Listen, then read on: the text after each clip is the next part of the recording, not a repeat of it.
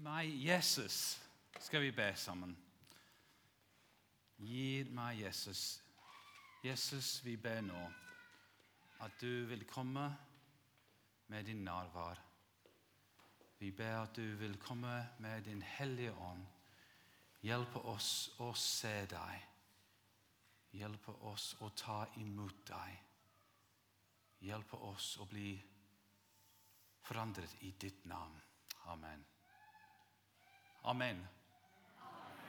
Sorry, litt pentekostal av og til. Så, jeg liker litt amen innimellom. Barna, jeg må si en unnskyldning, for jeg har forberedt en preken som er for voksne i dag.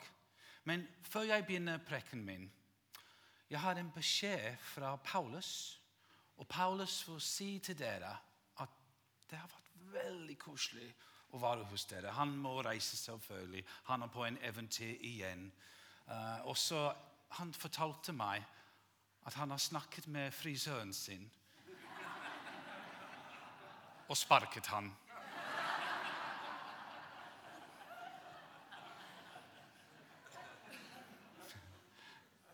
Da jeg fikk titelen «Kristen livsstil» som tema av vega for denne prekenen, tenkte jeg umiddelbart på en liste med hva man skal gjøre og ikke skal gjøre. Det var en lett måte å kategorisere. De som er kristne bør gjøre slik og slik, og de som ikke er kristne gjøre slik og slik. Og hvis vi tenker på kristen Norge, er det noen former for moralsk oppførsel som ofte ikke assosieres med kristne. For eksempel, det å drikke alkohol. Som en engelskmann som har flyttet til Norge, virker det veldig rart. Jeg erfarte raskt en kulturell krasj i forhold til dette. I England er de fleste kristne vant til alkohol. Vi drikker når vi feirer noe, og på fester, som dåp, bryllup, jul og så videre. Vi har til og med alkohol i nattverdsvinden. Men det som er et kulturelt tabu blant kristne i England, er for eksempel røyking og å spille lotto.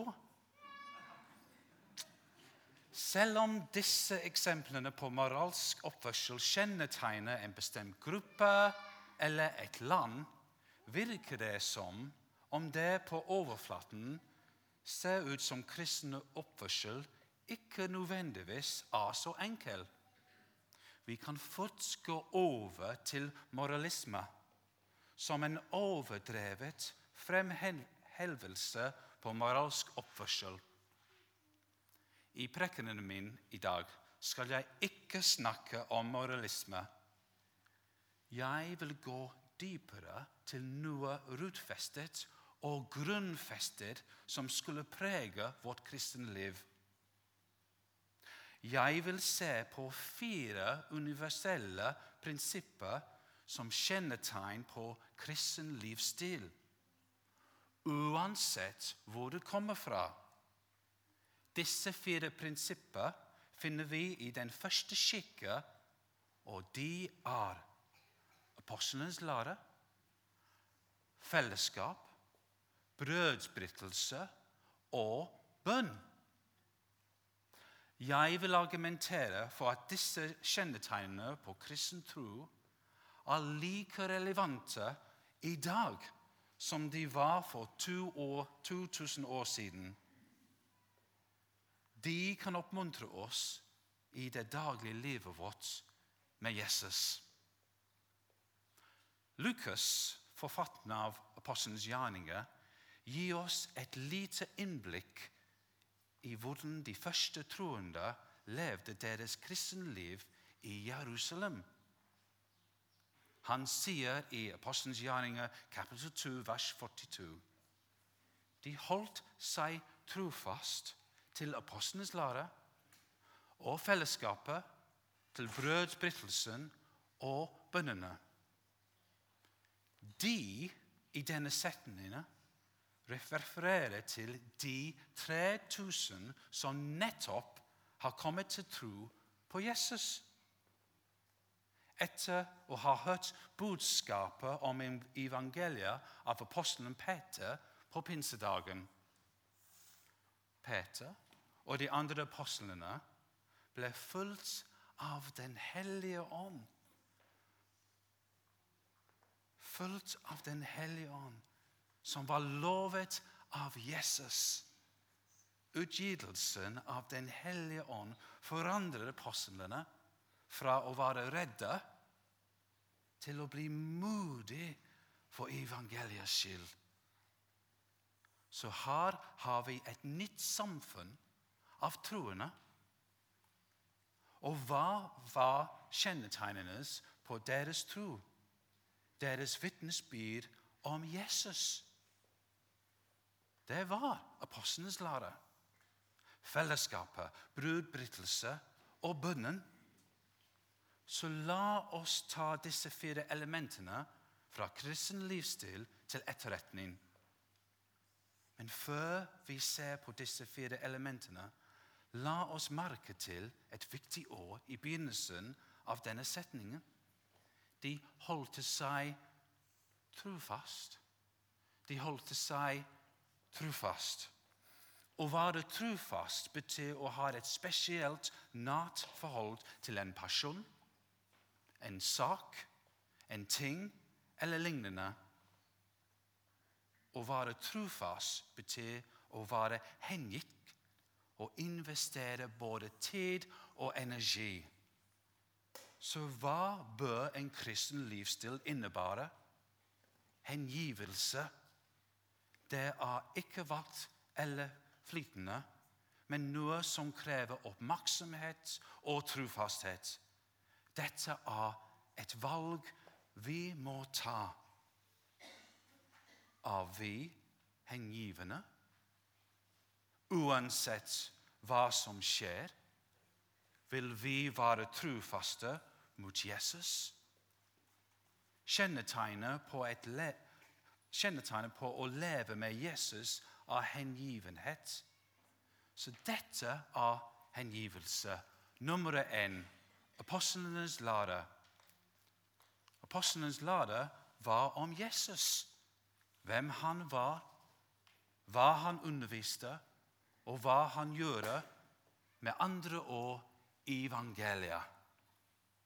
Deres undervisning handlet om hvordan Jesus var den lovende Messias i henhold til de helbredske skriftene, som Peter forkynte i talen sin på pinsedag. Skal hele Israels folk vite forvisst. Denne Jesus, dere korsfestet, han har Gud gjort til både Herre og Messias. Så la oss ikke glemme, selv om den verdensvide kirke ofte gjør det, at den første menigheten var jødisk. Apostlenes lære ble først forkynt i en jødisk kontekst. Frelsen for jøder først. Frelsen kommer fra jødene. Jesus var jøde. Apostlene var jøder, og den første menigheten var jødisk. Apostlene lære bygd på den jødiske troen og på de jødiske skriftene. Og nå, sett i lys av den lenge etterlengtede jødiske Jeshua Messias, Jesus Messias. Apostlene lære en underlig inspirert fornyelse som Jesus lovte. Jesus sa, men talsmannen, den hellige ånd, som far skal sende i mitt navn, skal lære dere alt, og mine dere alt det jeg har sagt dere.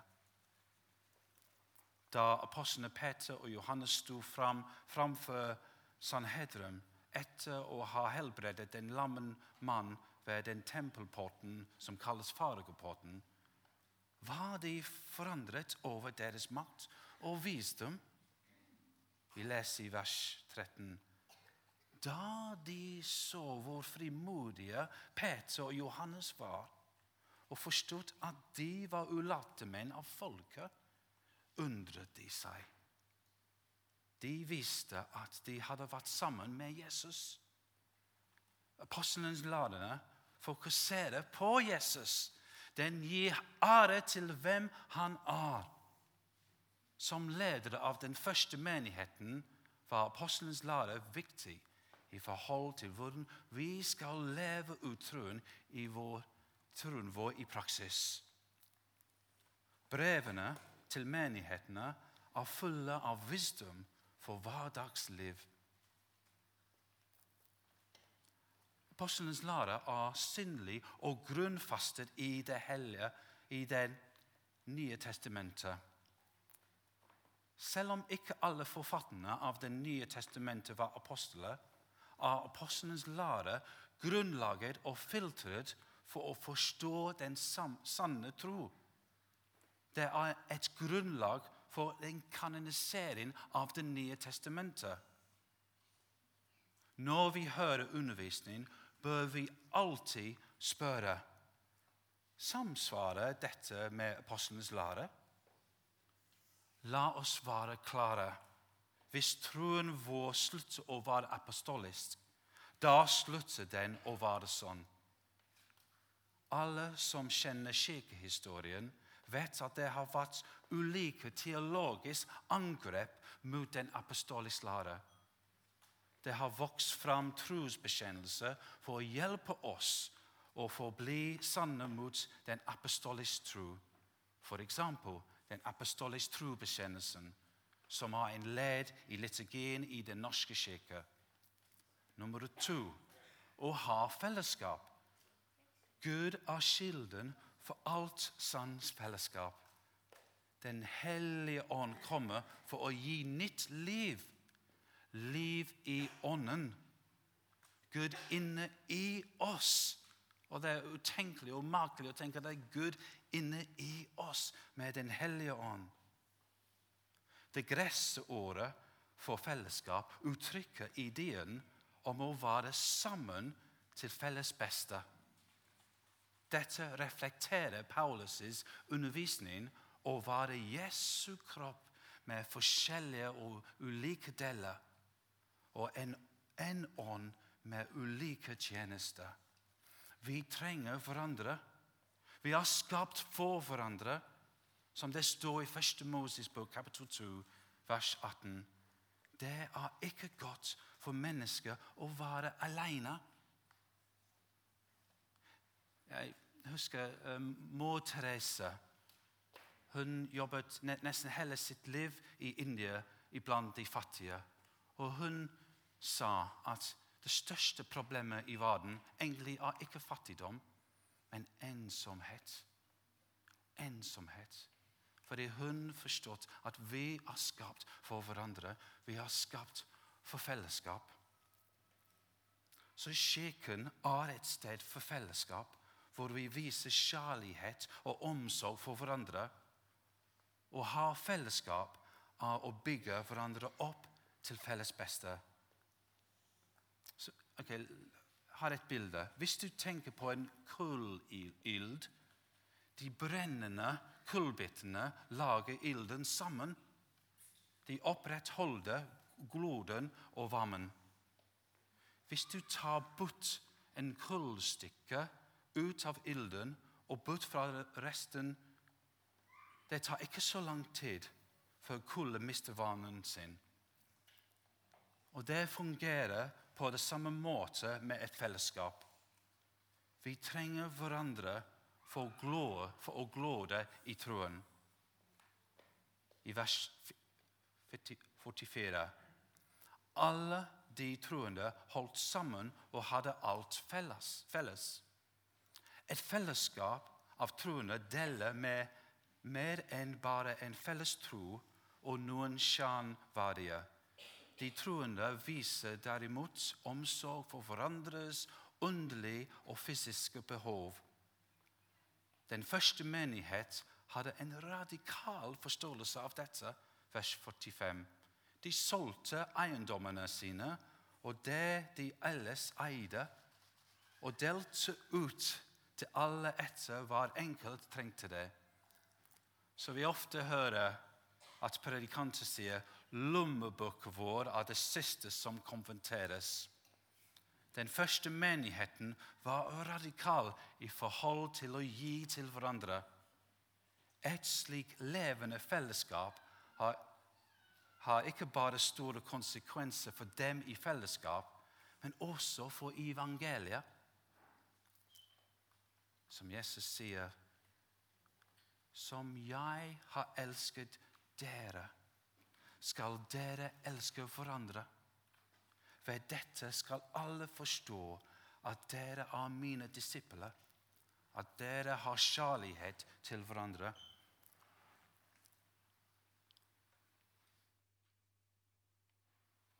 Tre, brødbrytelse. Å bryte brød er en handling som er ment å forstås på flere nivåer.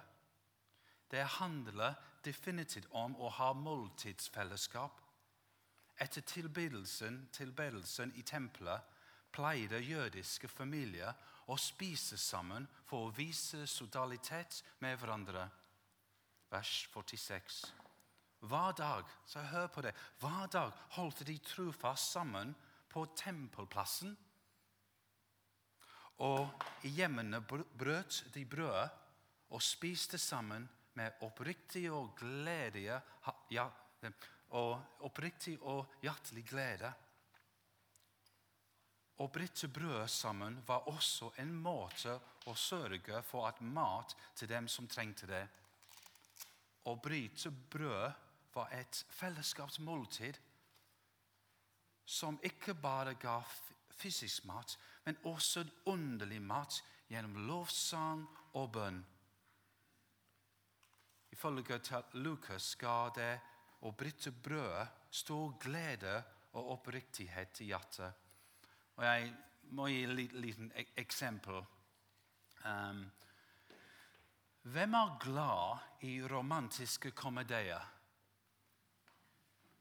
Come on. Hvem er glad i romantiske komedier? Ok, når man elsker en, det er en ting særlig mennfolk må gjøre og lære å like romantiske komedier. For å vise at du viser kjærlighet. Ja?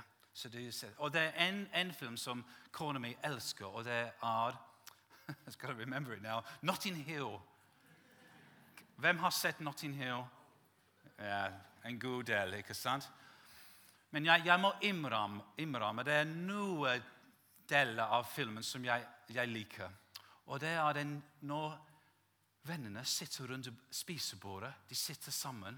Og selvfølgelig det er engelsk humor, så de tuller med hverandre, og det kan hva vi gjør i England. Så tar det ikke så seriøst hvis jeg tuller med dere, det er vår kultur. Så de tuller med hverandre, og de har det moro. Men plutselig samtale endret seg til veldig seriøs. Og jeg elsker denne scenen i filmen, fordi da har du den spektrum fra å le til å være åpent med hverandre. Og jeg har litt innblikk at jeg tenker den kristen måltid sammen kan ha den spektrum, at vi kan ha det gøy sammen, men også vi har mulighet å snakke om det dypere ting i hjertet vårt. Å ha fellesskap rundt et spisebord er veldig, veldig spesielt. Og her hører vi at de kristne folk, at de spiser sammen, men de også ber sammen. De også lovpriser Herren sammen. Ok. Gradvis ble disse to elementene, jeg snakker om brødbrytelse nå igjen, som da sammenfold utvikler hver seg. Å bryte brød i kjærlighetsmåltid, eller som vi kalles agape-måltid, og bryte brød i nattverden. Så de begynte å gå som. 4. Bønn. Dette jødiske fellesskap fikk en ny frihet i troen. Jesus hadde gitt dem deres jødiske hjerte lengte etter. Lengelsen etter Messias var nå en fullført realitet. Og det veldig vanskelig for oss å begynne å forstå det. Over mange generasjoner de har lett etter Messias, og nå har de funnet Messias i Jesus. Og denne følelsen av glede var utrolig.